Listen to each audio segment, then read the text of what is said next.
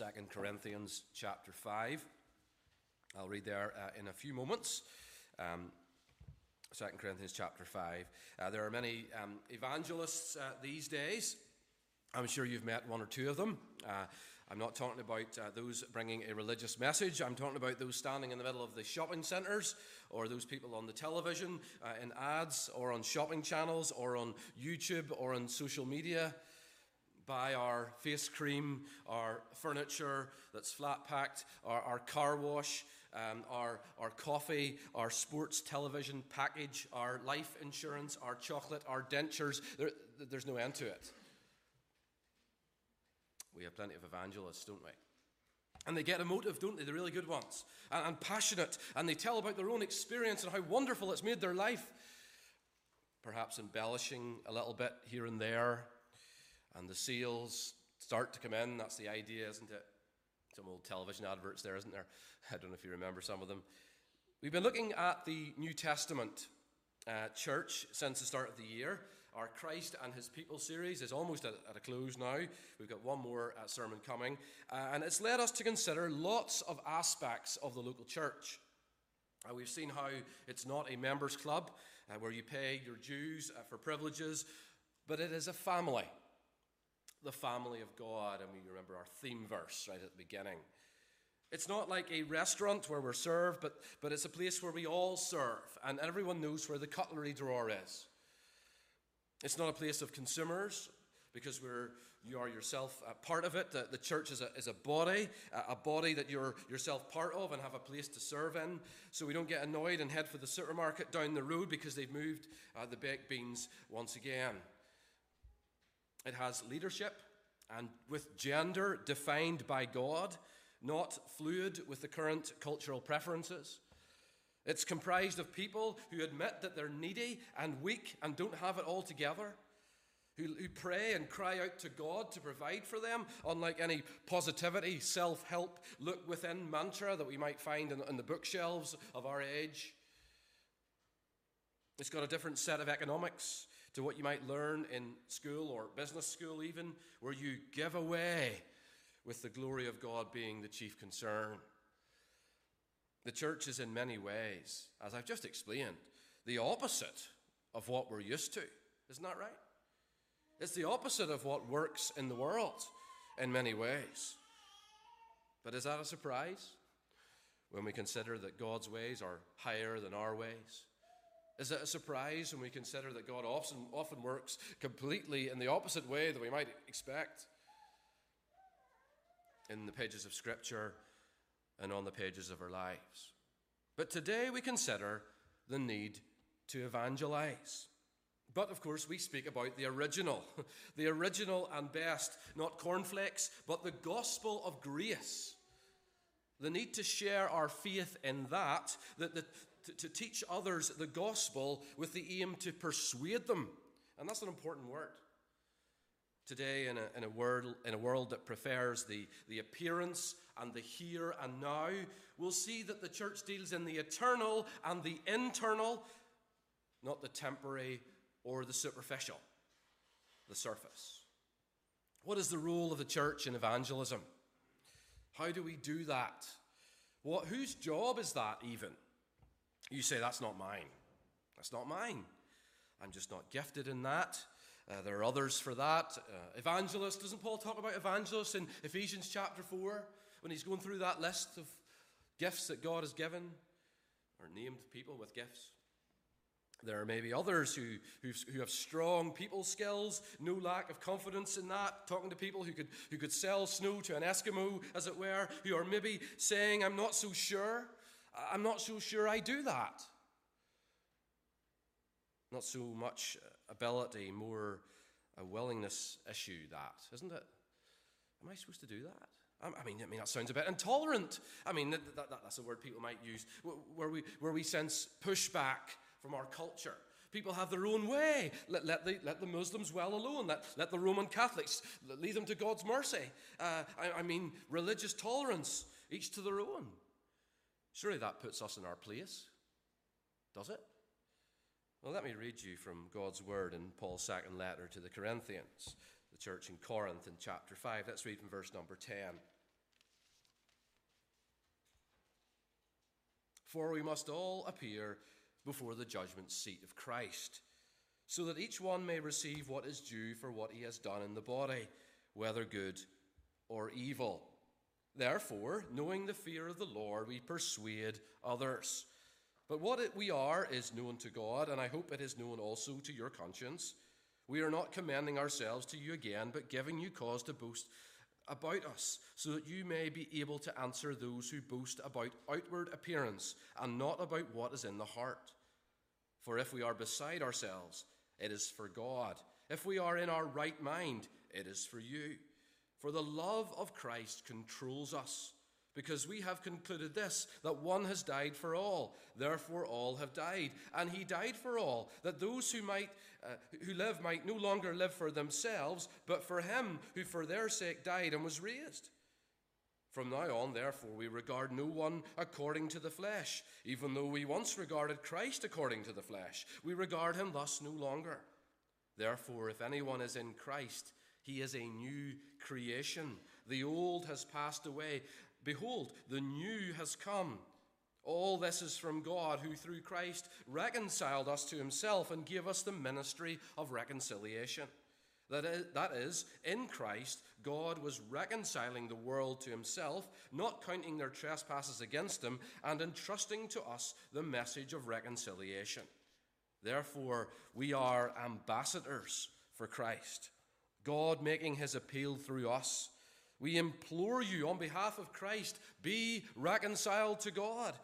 For our sake, he made him to be sin who knew no sin, so that in him we might become the righteousness of God.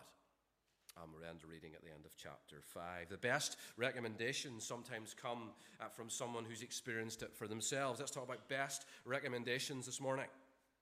A painter, or you might say, I can recommend to you a really good joiner, or a really good chippy, or a car dealer, or a mobile phone that I've got, or a restaurant that I've visited, or a hotel that I've stayed in, or a series on iPlayer that I've watched.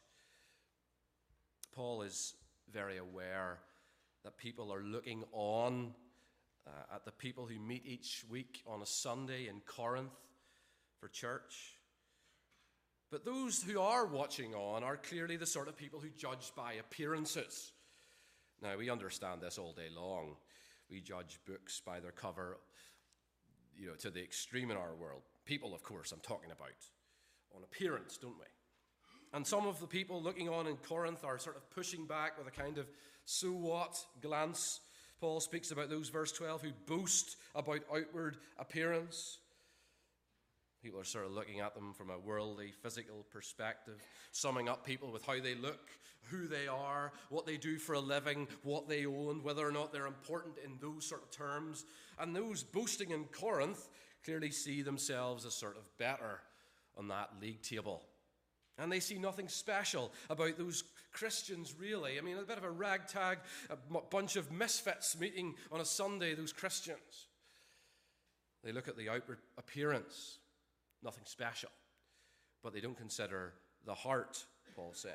And of course, the reality of the Bible's message is that what's going on in the heart is what really matters. Not the external, but the internal. Man looks on the outward appearance, God looks on the heart, 1 Samuel 16, verse 7. And some of the people in Corinth are also pushing back by saying, those Christians they're mad. Verse 13, if we are beside ourselves, NIV, if we are out of our mind, as some say, it is for God. Perhaps Paul's speaking about himself there as being declared to be mad, but either way, there's pushback. But strange, those Christians. Crazy what they believe. In fact, mad that they want to convert others instead of leaving people well alone. They're happy enough with what they believe. You'll perhaps recall that Jesus was called mad too in Mark chapter 3. Sin is the real madness, but that's for another day. But you see that what they miss as they look on is the important thing. The inside that matters, the reality, what God sees. The position of these Christians that Paul speaks about in verse 17. Therefore, if anyone is in Christ, he is a new creation. In Christ. That is to say, the heart change that these Christians have experienced. Change. That's to say that they were living lives like most people. Enjoying good days, complaining about bad days, telling the odd white lie, committing the odd sin, but nobody really got hurt, justifying it by saying, you know what, everyone does that, or maybe just blaming somebody else and getting on with it. They regarded this life as all that mattered. They took no thought for death. Perhaps they just saw it as a full stop, and that was it. Paul says, verse 16, even though we once regarded Christ according to the flesh. You see, they regarded people from a this life perspective, and they also are regarding Jesus from a this life perspective. Paul, of course, had heard about Jesus before, but he regarded him as just from a this life perspective at that time. Back in the early days, he was just thinking of Jesus as a this life man, and in fact, a figure from history. In fact, in their case, recent history, but a failure of a man even.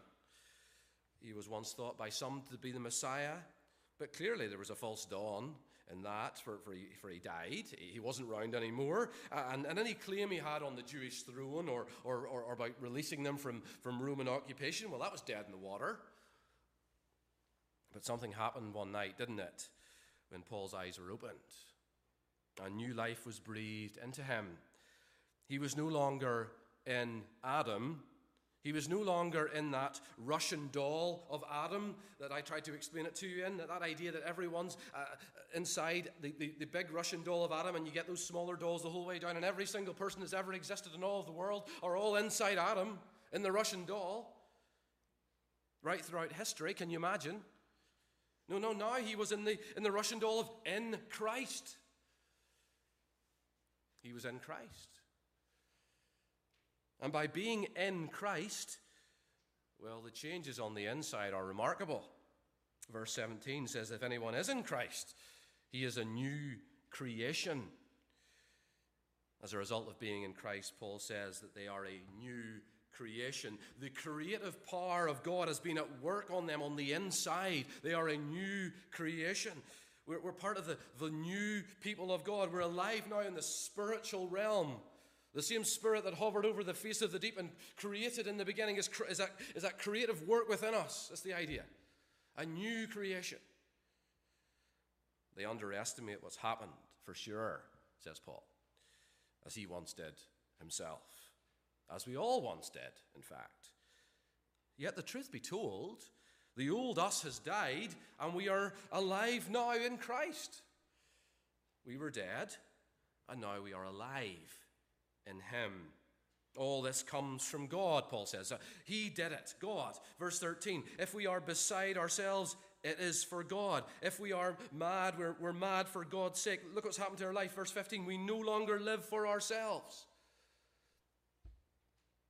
What happens on the inside comes out, doesn't it?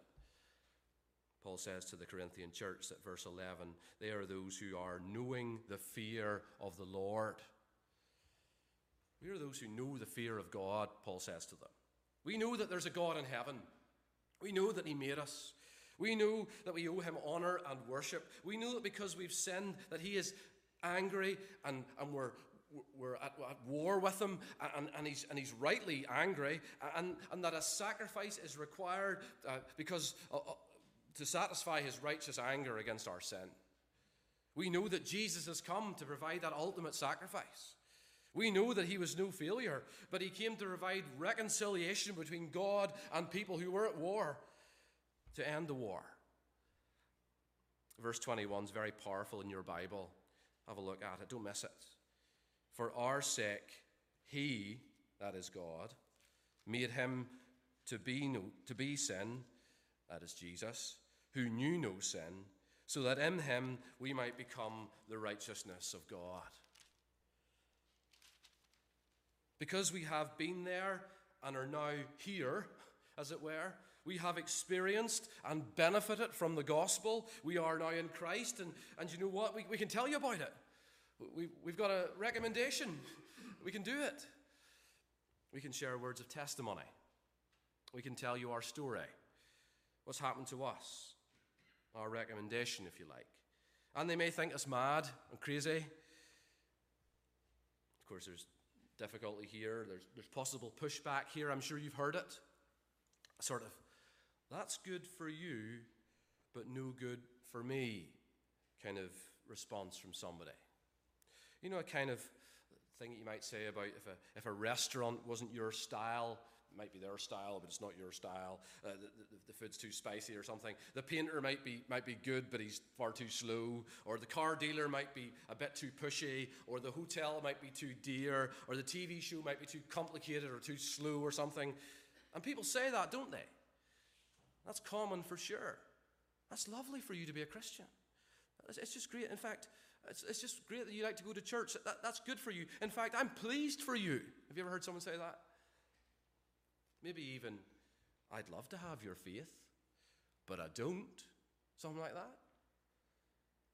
They're essentially saying that it's not universally true. Something that the postmodern worldview rejects. It's called a meta-narrative, if you're interested. A sort of once-for-all truth that everyone has to listen to. That's what postmodernism doesn't like. But it's not just lovely for me. Because if you understand the fear of the Lord, well, you have to understand verse 10. For we must all appear before the judgment seat of Christ, so that each one may receive what is due for what he has done in the body, whether good or evil. That means that we know we will all stand before him at the last day. That means it's not just necessary for me to fear God and it'd be wonderful for me. It's actually necessary for you. There's more to it than the here and now. Live life to the full, die if you must. That's kind of like the way people live, isn't it? There's a counting of your sins coming, a day in which you will be held accountable. And of course, all this comes from God. All this is a work of God. You see, if that's true, and it is, then it's not just that I'd love to have your faith, and I don't. God gives faith if it all comes from God. You see? He can give it to you. This can happen to you as well. So I recommend you consider these things. But I recommend actually goes much further, because there's strong motivation, secondly speaking.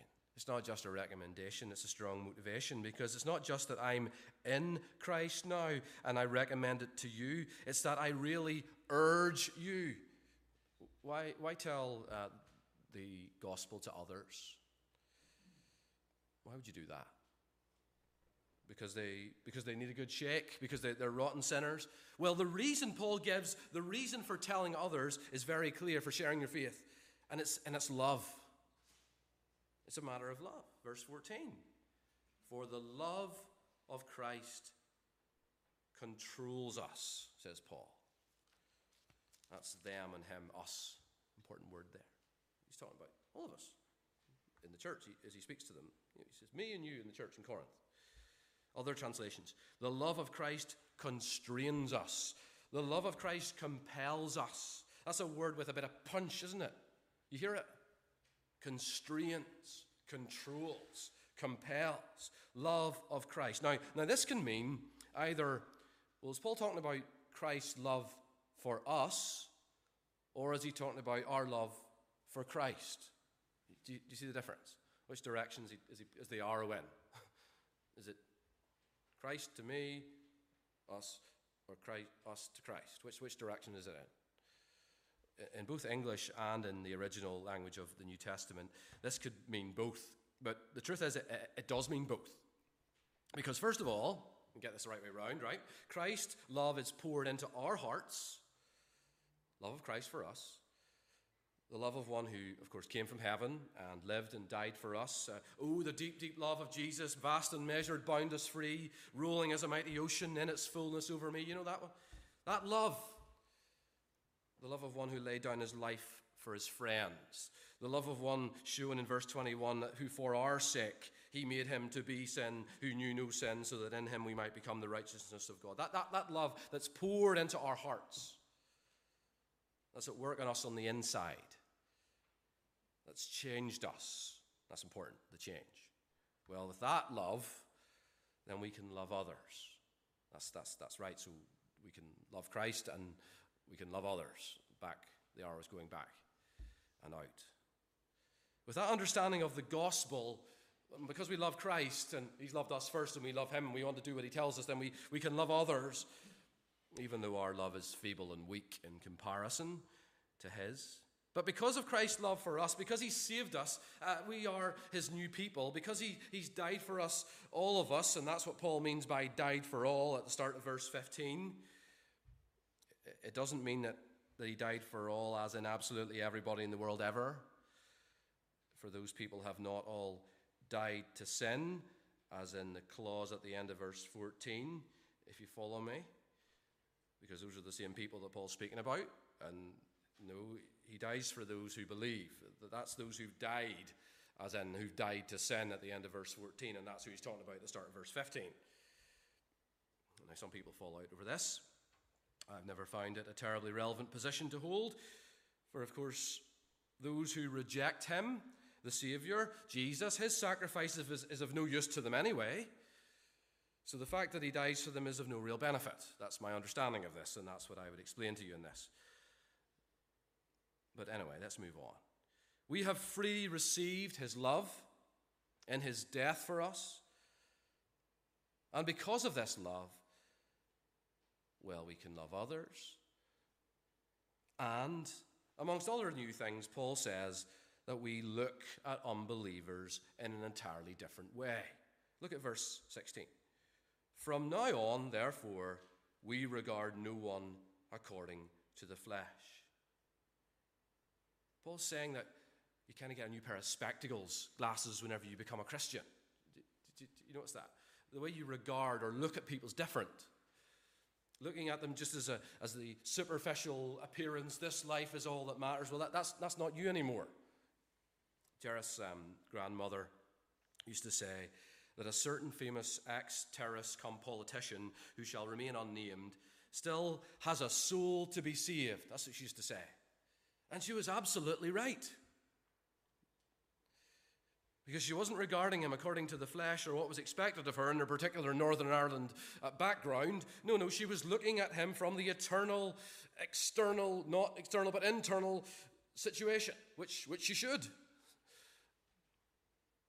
If you're at a big event, I don't know, a football match or a concert or something, or you're in an airport and there's teeming, thousands of people walking past every hour and you've got nothing to do, as a believer and a follower of Jesus, you're supposed to see two different sorts of people.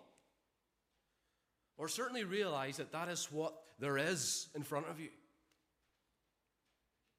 The sheep and the goats, the saved and the lost, those in Adam and those in Christ. They look different at you, Paul says to the Corinthians. But now in Christ, you see them very differently. We've got different spectacles on. We have a very different worldview, you could say. We see two types of people, and one type are lost. I wonder what controls you. What interpretation of the world inspires you to act? What compels you as you live your life? What are you working off? Being successful, being liked, keeping a low profile, providing or taking care of your family, nothing wrong with that. Getting to retirement, nothing wrong with that. Getting to the next holiday, getting to the next promotion, nothing wrong with that. But what controls you really? What's at the heart of it? Those things are possible in an absolutely normal situation, but what controls you is the question. What's at the heart of it? What's driving you on? Is it the love of Christ? Don't be like Meatloaf, who sings that he'll do anything for love, but he won't do that. I don't do witnessing. I don't do sharing my faith.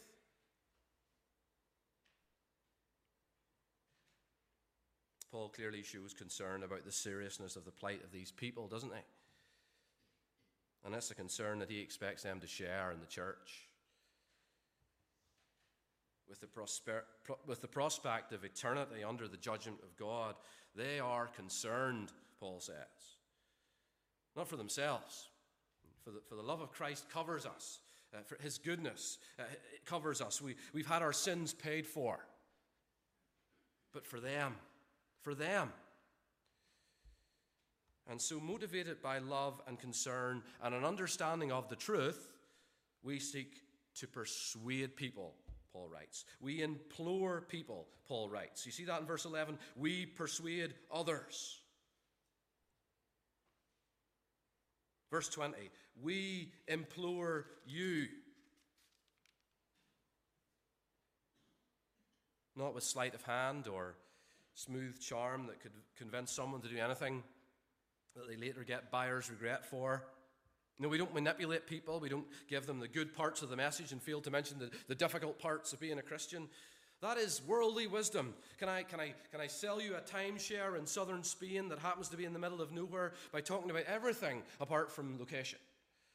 Can I get you to change your electricity supplier in the middle of the shopping centre without mentioning that the price is about to rise 10 times next month? I'm not going to tell you about it. Can I give you a free 1-month trial of Sky Glass without telling you that you can't get out of it and it'll be auto-renewed next year whether you like it or not? Sleight of hand. That's worldly wisdom. That the gospel is just a quick transaction, a quick prayer on the street corner, or raising your hand in a meeting, that it's going to feel good, that it's a free ticket to heaven, that it doesn't come at a cost, that it comes with assurance that you'll never be lost. Now, you will go to heaven. Salvation is free, but being a disciple, that's a costly business. And if God does save you, it's his work, so you won't be lost. Absolutely not. But they need to understand the size of what's taking place here. This is from in Adam to in Christ. You die and are born again. The old you has gone. The new has come. The old you has died. The new has been reborn. This is God at work. The creator of everyone and everything is at work in salvation. How can that be a small thing? It can't be. It can't be. This is massive. This is transformation. This is powerful with a capital P. But we are to persuade. That word in verse 11 carries in the original the sense that it may or may not be successful. That's okay. That's in God's hands. May or may not be successful. Some people will hate it. Some people will hunger for more. That's the options. Really, when it boils down to it. They might say, oh, no, thank you very much. But there's a bigger response going on than that, usually. I think always, actually.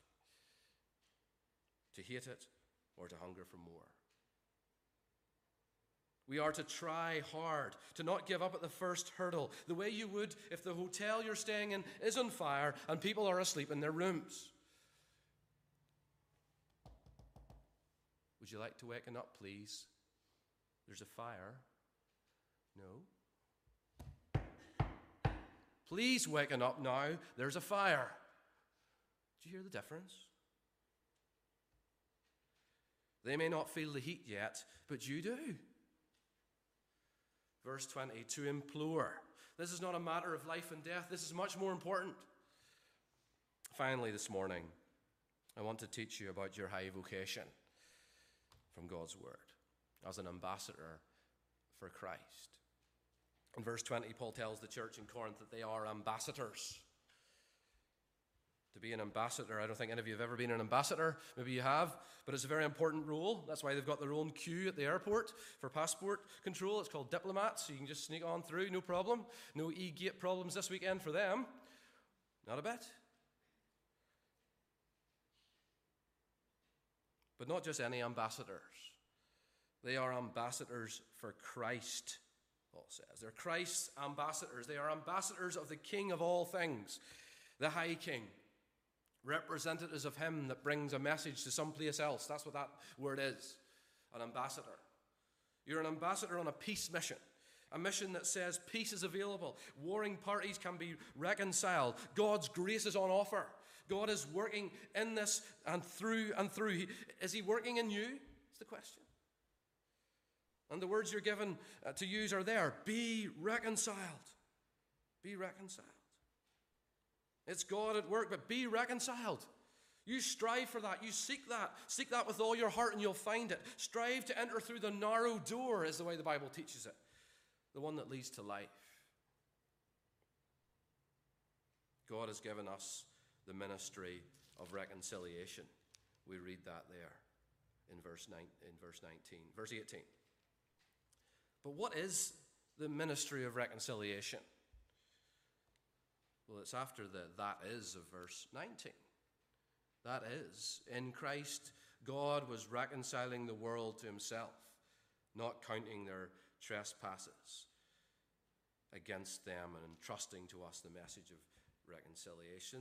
The ministry of reconciliation is the message of reconciliation. You see that? How do you be reconciled? Is to be in Christ, for that is how God was reconciling the world to himself. And who does God give the ministry of reconciliation to? Verse 18 again. All this is from God, who through Christ reconciles us to himself and gave us the ministry of reconciliation. Who does God entrust it to? Verse 19 at the end. And entrusting to us the message of reconciliation. Twice, just in case we're in any doubt. Who is the us? Well, Paul's talking to the church, isn't he, in Corinth? But it's also us in the church here in Dundonald, by implication, isn't it? This is our ministry. This is our life's work now. Who does God make his appeal through? Paul says he makes his appeal through the people of the church in Corinth. And by implication, through us too. That means we can't subcontract this one out. The local church is the engine room of evangelism. You say we've got events for that. And well, we might do. Good Friday events, especially focused for unbelievers. Come along to Hope Explored, which we often run in the autumn or something like that. But isn't it true that if we shared the gospel with those unbelievers that we all know, that the multiplication impact would be great, wouldn't it? You would spread the net really far, wouldn't you? If you shared it with 2 people and there was 80 people in the room, that's 160, and you get the idea. If you didn't need to bring them to hear someone, that reduces their options. Because they might be sick on the day, they might pull out on you. Why not just tell them? You see the advantage of that?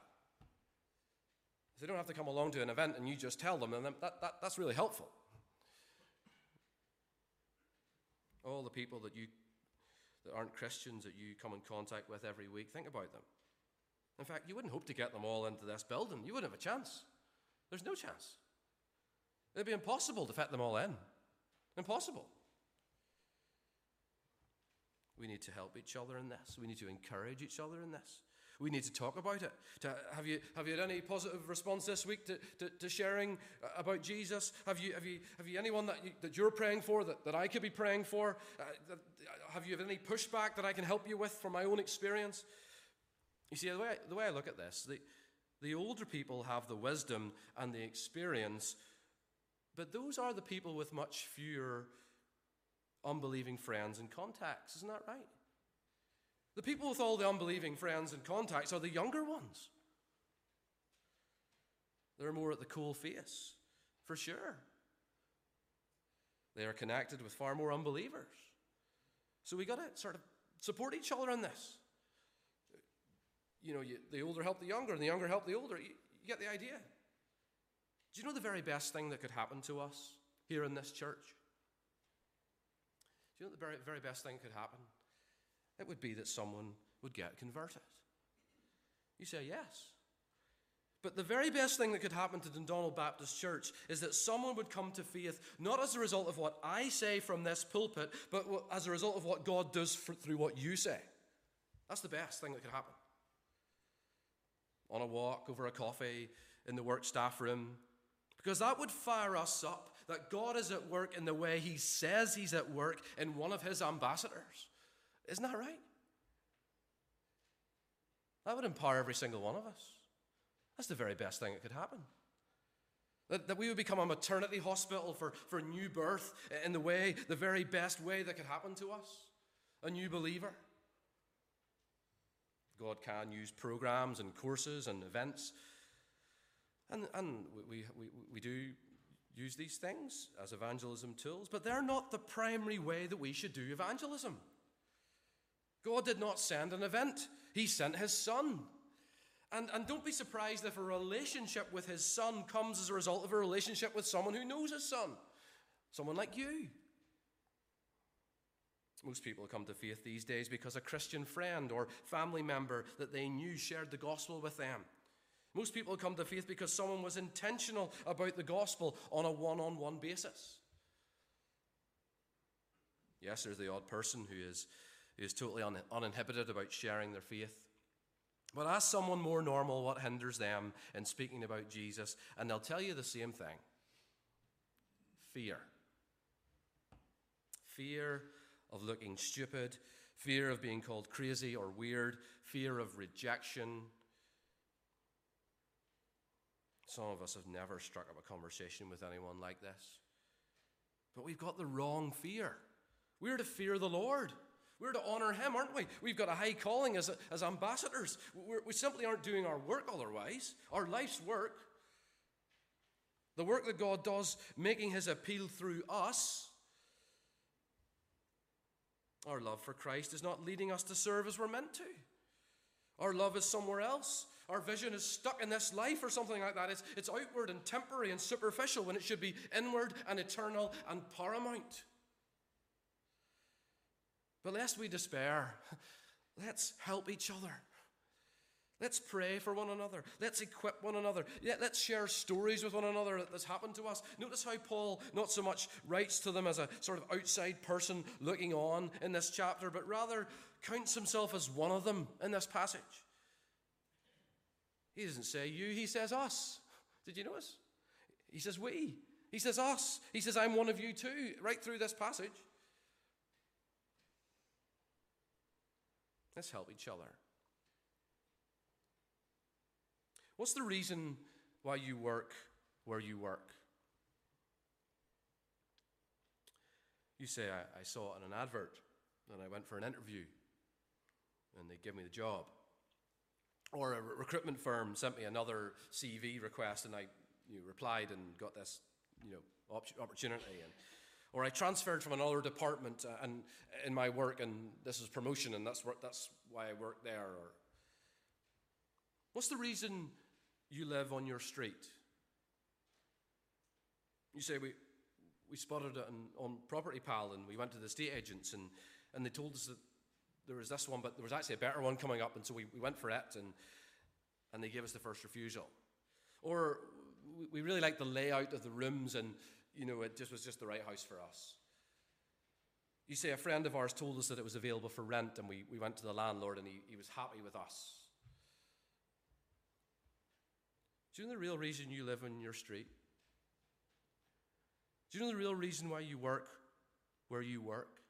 The real reason why you have that circle of friends that you have as a circle of friends? Well, it's because the sovereign Lord of heaven put you there. Because you're an ambassador for the street. You're an ambassador in the office or the ward or the shop floor. You're an ambassador for your family. And the sovereign Lord of heaven put you there. And he's put you there not to just be a sort of good influence or a decent citizen, but as a herald of the only message that really matters. The reality of the heart. The eternity that's coming. A herald of the only message that really matters. A share of, look what happened to me, a recommendation, but more of a sense of you need this too, an urgency, an imploring, a persuasion.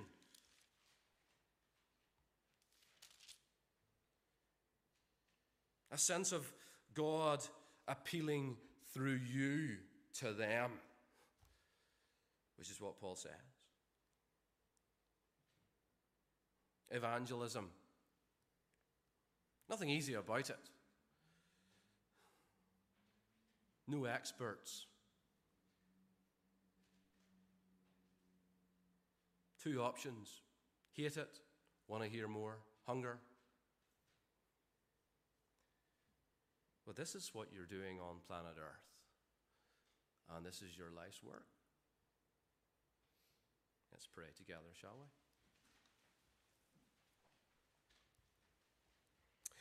In the words of John Wesley, O high and holy one that inhabits eternity, you are to be feared and loved by all your servants. All your works praise you, O God, and we especially give thanks unto you for your marvelous love in Christ Jesus, by whom you have reconciled the world to yourself. You have given us exceeding great and precious promises. You have sealed them with his blood. You have confirmed them by his resurrection and ascension and the coming of the Holy Spirit. We thank you that you have given us so many happy opportunities of knowing the truth as it is in Jesus, even the mystery which was hid from ages and generations, but is now revealed to them that believe. Father, give us help and not despair. Give us desire and enthusiasm and excitement for sharing the only message that really matters. And we pray it will be able to help each other in this difficult task that is your work, that you do through us. And we pray this in Jesus' name. Amen. We're going to sing Filled with